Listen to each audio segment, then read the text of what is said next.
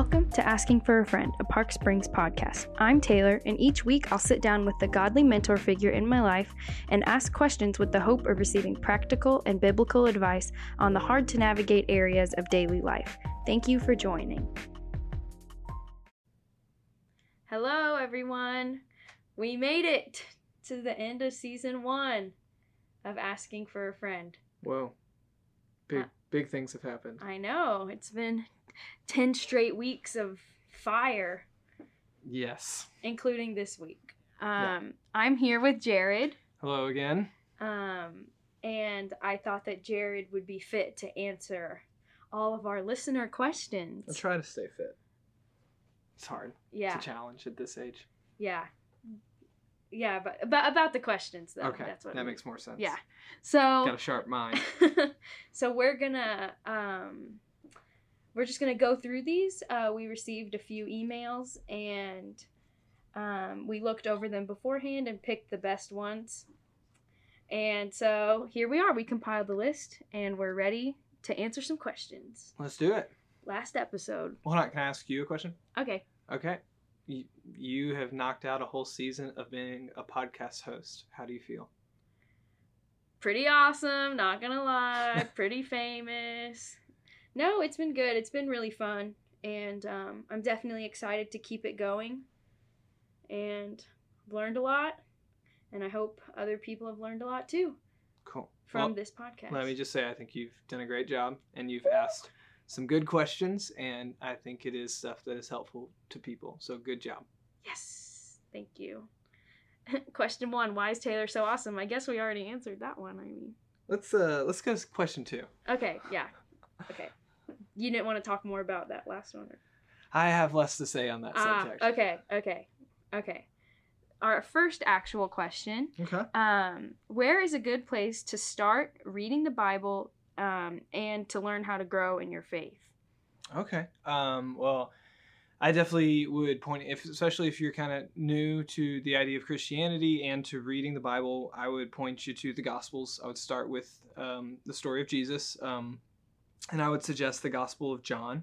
It's a really good place to start, very comprehensive on just the teachings of Jesus, and it's one that is typically suggested for somebody who's either brand new to the faith or investigating what it means to be a Christian. So the Gospel of John, and then I would probably follow that if have read John or do read John.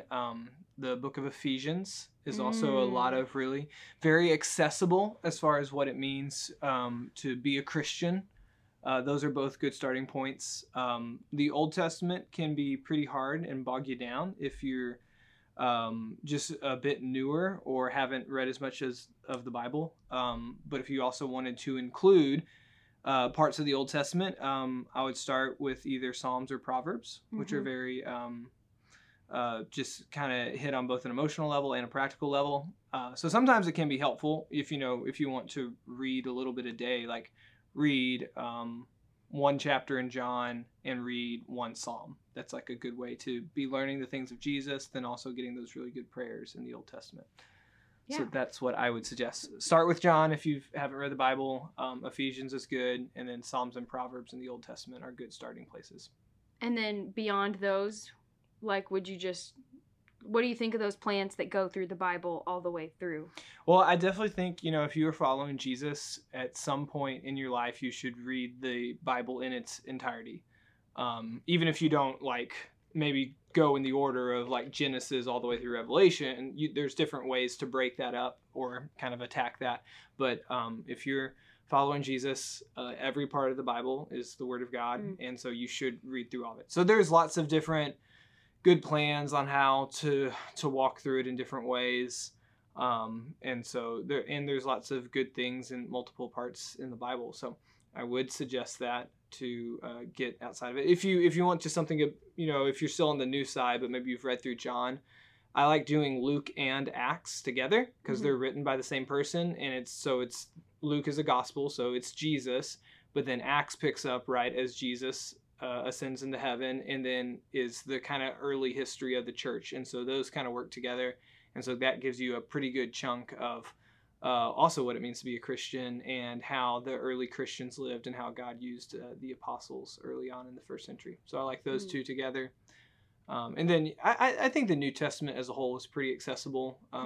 The epistles, what we call the letters of the apostles, have a lot of just good instruction, easy to understand. Romans is probably the most comprehensive, just as far as like theology goes, of really a good starting point to go deeper into the doctrines of our faith or what Christianity truly teaches. So Romans is a bit deeper thinking. So if you want something that kind of starts digging below the surface about what it means to be a Christian, Romans is a good place also. So there's a couple of places for you. Yeah, those are some good ones. Yeah. Okay, next question. What are good ways to stay focused on God and not get distracted by the world? I don't think anyone's figured this one out yet. Well, there are good ways. That doesn't mean they're 100% effective all the time. So historically, that's why you get the term spiritual disciplines, because it is keeping you connected to God. And so there are practices or habits that we can form in our life. The things of the world are always going to have some pull and are always going to be a distraction. So you can't eliminate that there's going to be this pull on your attention. So what you want to do is to build as much as possible into the rhythms and habits of your life, things that redirect you back to God. And so that's why, a term that's been used a lot is a quiet time. It's something Christians have done. Every day, I'm going to set aside this period of time where I'm going to read my Bible and pray, or I'm going to work through a Bible study. And because that's what it does, it redirects your focus back to God. And so I think any habit you can form, any spiritual habit you can form is going to help in this endeavor.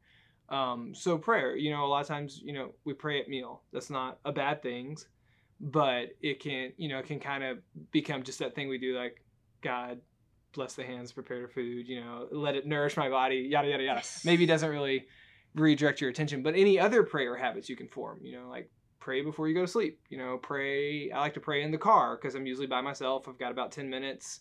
I pray out loud because nobody else can hear me. Any of those things are going to redirect your attention back to God, but it'll constantly be a struggle. Yeah.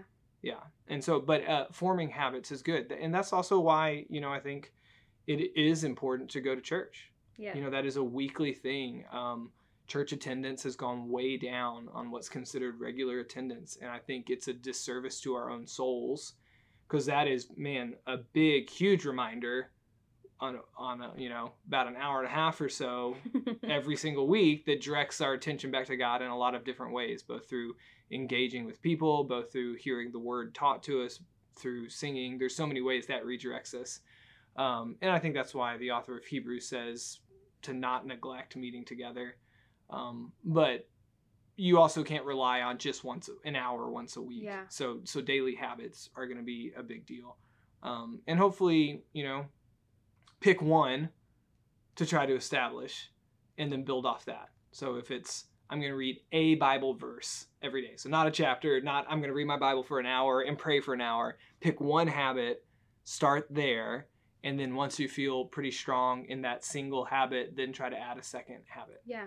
So like maybe it's I'm going to read my Bible once per week. Maybe that's your starting point. That's fine. Start there. Yeah. Because I do feel like just the way, we work as people, it's easy to set lofty goals, but then you feel bad or disappointed if you fail at the goal. So it's like, okay, I'm going to read my Bible every day. And it's like, well, I missed 3 days. In. Yeah. Or, I missed 3 days. And so, the whole thing falls apart. So pick a single thing and focus on that. And remember, none of it is a loss. And so even if, you were going to read your Bible every day and then you forgot for a month, it's not a bad thing to start back. So, but it'll always be a struggle. Things of the world will always have a pull on our attention. So it's something we have to actively fight against. Yeah. I think something I've done lately too is trading secular music for worship music. So not that I didn't listen to worship music in the past, but I love some Taylor Swift. And lately I've been not listening to Taylor Swift, which, if you take away all the music about love and relationships, all that's left is worship music. So yeah, that's a good way to just stay focused on God. No, it's good little reminders. Anytime you can Yeah. include extra truth in your life, it's going to be a good thing. Yeah. So, yeah, that's always, it'll always be something that has to be worked on, though. Mm-hmm. Yeah, I think this next one is a good one. Just for that transitioning life stage, like end of high school, going into college. How do you know if you're saved? Just making your faith your own. Yeah, and I think that's, so I grew up in the church, and so you never had that moment of like, I was this really terrible person, and then I met Jesus, and now I'm a good person. Yeah. So like my behavior has essentially been the same my whole life. Mm-hmm. So I think it's really easy. I think you can come at it from some different angles. Like if you're that church kid that you don't have this clear marker in your life of before Christ than after Christ, that can be a question a lot. But then also I think other people just struggle with that question at different points. Definitely in struggles with sin. Like, okay, I still have this issue, sin. I still desire these things. Like, does that mean I'm not saved? So there is some different questions I think you can ask yourself, and I don't think that's just for high school to college. I think everybody should ask themselves at some point. Are you confident in the work God's done in your life? So some traditional things people look for, what we would say is like evidences of salvation. So one of the things is not necessarily the absence of sin, but the conviction of sin. So it's like, okay, is there something that stirs within my soul and heart when I know I've gone against God? Yeah. Like that is an evidence of the work of the Spirit, like pointing those things out to you. Another thing, if you can just look at Scripture, it's the fruit of the Spirit. Yeah. So there's things, and not that any of us nail it 100%, but love, joy, peace, patience, kindness, goodness, faithfulness, gentleness, self-control. Like those are the things, the markers of God's work in your life. And it's not that like, okay, I am perfectly gentle or perfectly faithful, but like, do I know in my own heart, like God's moved the needle in those areas? Yeah. Like, hey, I used to be this way, but now I can feel that transformation happening in my life. Another thing I always suggest people with, if you kind of have the question, I'll just, kind of dig into somebody's personal story. Like, okay, when do you think you might have been saved? Yeah. What were the factors? Did you do the traditional, like, asking Jesus to save you, say a prayer, like, and then ask the question, like, well, did you mean it? And if you did, if you can, like, yeah, in that moment, I meant it. Like, I believed. And it's like, well, why would you think you're not saved now? Yeah. Because sometimes we just have, a dark month or a dark year, and then we kind of question that whole thing. And so I think it is helpful. Not everybody has a very clear-cut moment of conversion. Sometimes it feels like a process. Yeah. But I would say if you had that moment of conversion, that should be a really good anchoring point. Like, and if you were genuine, like, yeah, I asked Jesus to save me. Well, don't doubt that he was faithful. Yeah. Don't doubt in the dark that work God did in the light.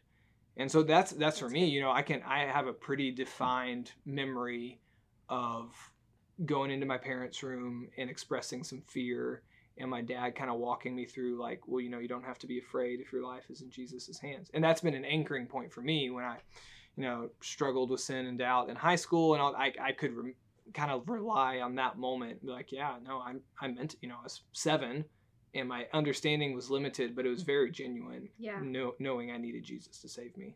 Yeah. So I think there's lots of different questions, and it is hard to give maybe a cookie cutter answer because no two stories are alike. Yeah.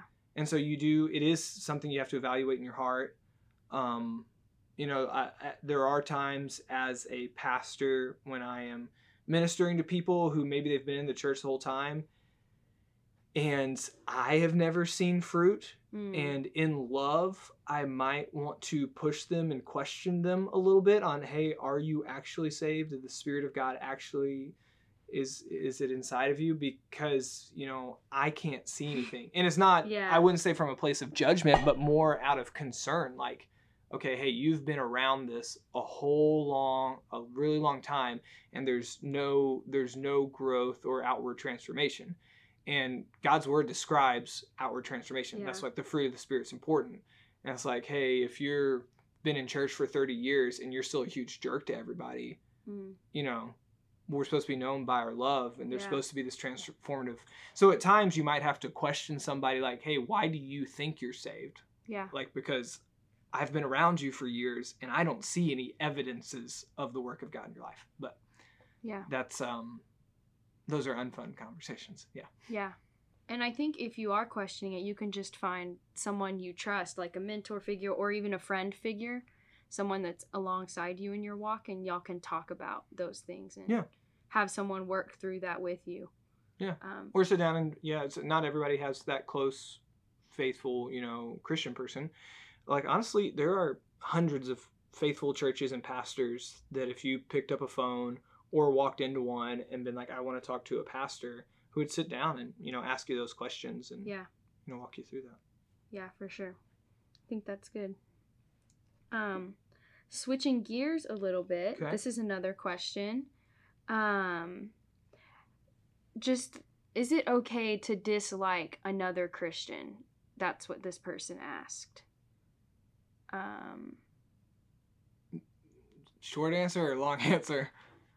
Yeah, I think I get what this question is asked. Like, I think there's a part in parentheses. It's like, they know it's not okay, but what do you do when you just don't click with someone and you don't like them? And that person is a brother or sister in Christ. Yeah. I'd say a couple of things. Have you ever experienced this? We could do a show of hands of who knows somebody that's a Christian that they dislike. Oh, guys, Jared's raising his hand. Yeah, so I would say, is it okay or does it happen is two different questions. Maybe, okay, is it okay? Because some people might not. No. Okay, no. Is it a reality? Yes. Yes, okay, so how would you work through that? Yeah. Or just what do you do with those feelings of dislike for a brother or sister in Christ? Yeah. Like someone's annoying, or like you said in the last question, like someone's just rude. Yeah. 30 years been rude to everyone. Yeah, which are, you know, are just, you know, personality-wise, you know, not even like on a bad character trait, but just personality-wise, we're obviously going to click with some people easier than others. It really, I think, goes to a very deep understanding, like, so God is making a people for himself. So he has called us into this family that he is creating. And so I think we all know we're supposed to love each other. That's not supposed to be begrudging. We're literally supposed to grow in our love for our brothers and sisters in Christ. We're supposed to care for them. And I would say it is a reality. Probably every single person knows somebody that legitimately is a follower of Christ that they don't like. I raised my hand for for the audio. I wouldn't say that's okay. I would say that is an unsanctified part of my heart. Yeah. That God cares about. I always think of it in terms of like my siblings.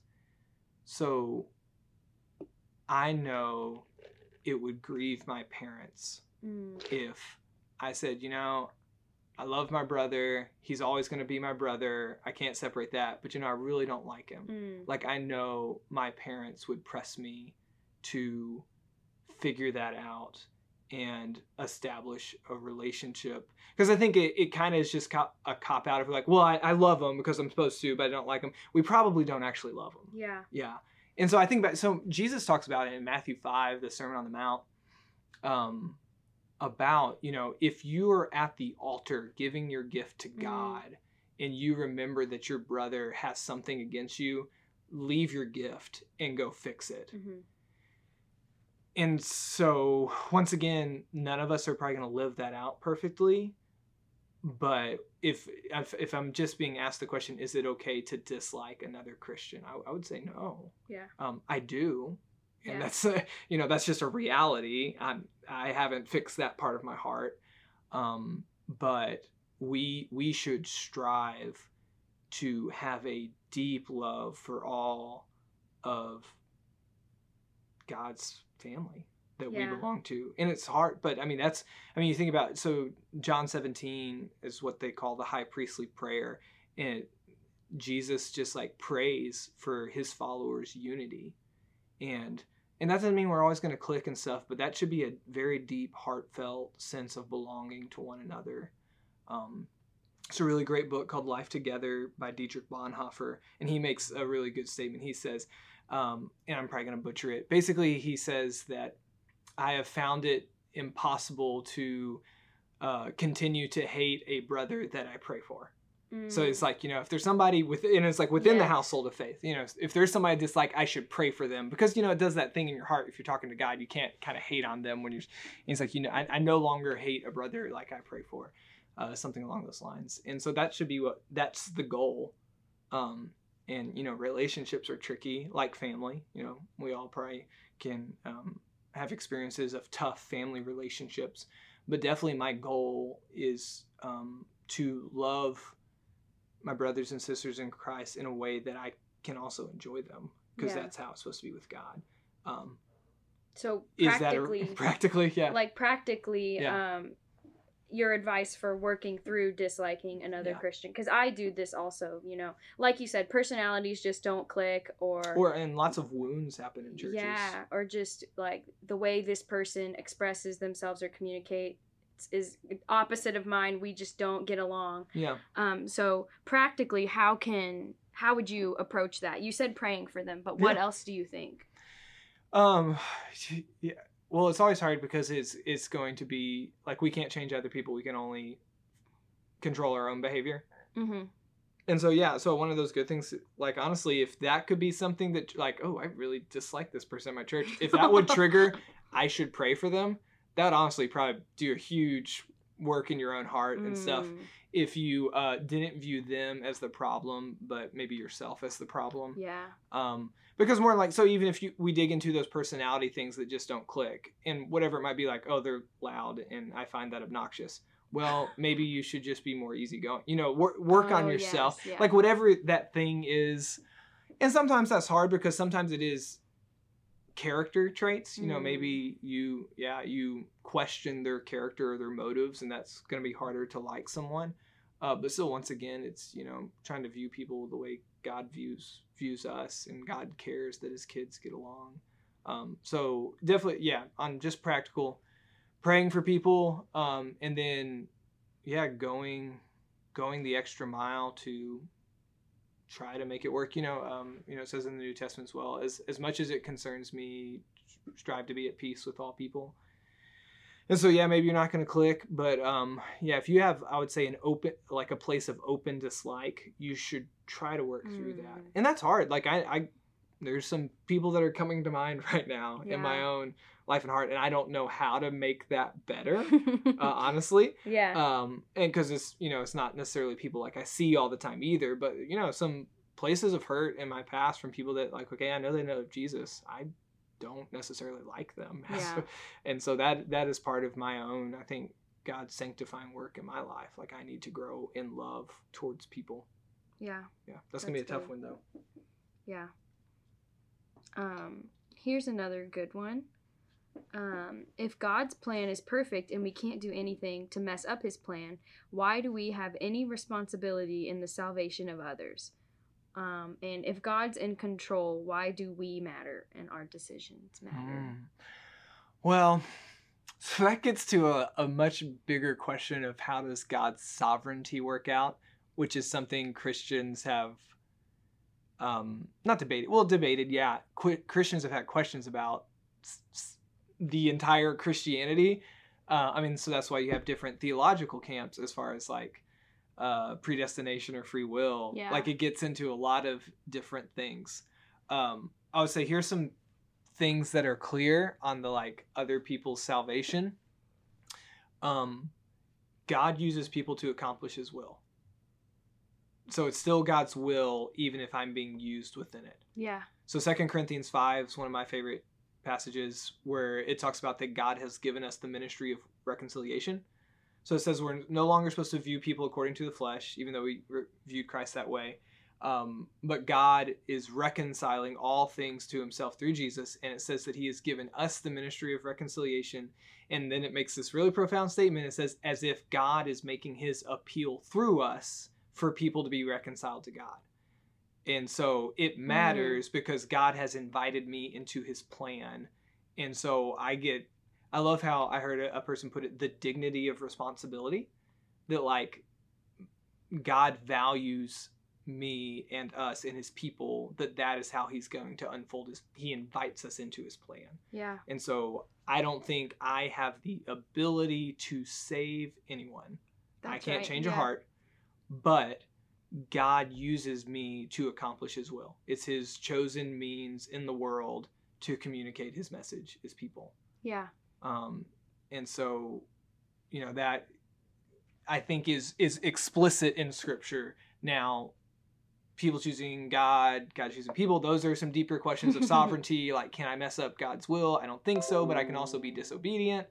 And so there's some more questions in that. But in regards to other people's salvation, there are some rare instances of miracles and, God appearing in dreams. But I would say, 95% of people coming to faith in Jesus is because somebody was willing to share with them. Yeah. And it even, I can't remember the reference, but it says in the New Testament, for ourselves, like knowing the fear of God, we beg others be reconciled to God. So that's something like, if I believe God is as awesome as I say he is, like, why would I not want to share that with others? Yeah. Romans 10 talks about as well, how are they to hear unless somebody preaches to them? How are they supposed to place their faith in something they've never heard? How are they supposed to hear unless somebody preaches to them? And how are they to preach unless they're sent? So God uses people to accomplish his will. Yeah. What was the second part of the question? If God's in control, why do we and our decisions matter? Yeah. I think that is going beyond just the salvation of others aspect. Yeah, so that is that sovereignty question. And that's the difficult part of scripture, is that we think it's an either or, but really the Bible has both and. So it's like God has chosen us, but we also choose him. God is directing our steps, but we also have some level of agency to make choices within that. And it's hard to know where that line falls, because I want it to be either all free will or all predestination, but really the Bible kind of paints a picture of both. So anytime somebody kind of asks me like where I stand, like, yeah, is it free will or is it predestined? I usually say yes, because that's what you get in scripture. And so our decisions do matter. Us choosing to obey God does matter. Is his will still going to be carried out in history? Yes. Yeah. How those two things interact, I think is some of that's a mystery. So I usually go with yes. But that's a question, people have had for centuries. Yeah. Yeah. And, one that we all should wrestle with. Like, how does this work itself out? I think this is a good place to end it. We have a lot of other really good questions, and I want to be able to answer them thoroughly. So I'm just going to go ahead and say that we're going to split this into 2 separate episodes. So this was listener questions number 1, and we'll release the other ones next week. Thank you for listening to Asking for a Friend. If you have any questions, feedback, or topic suggestions, please email us at askingforafriend@psbible.com. If you're interested in learning more about our church, visit psbible.com. Bye!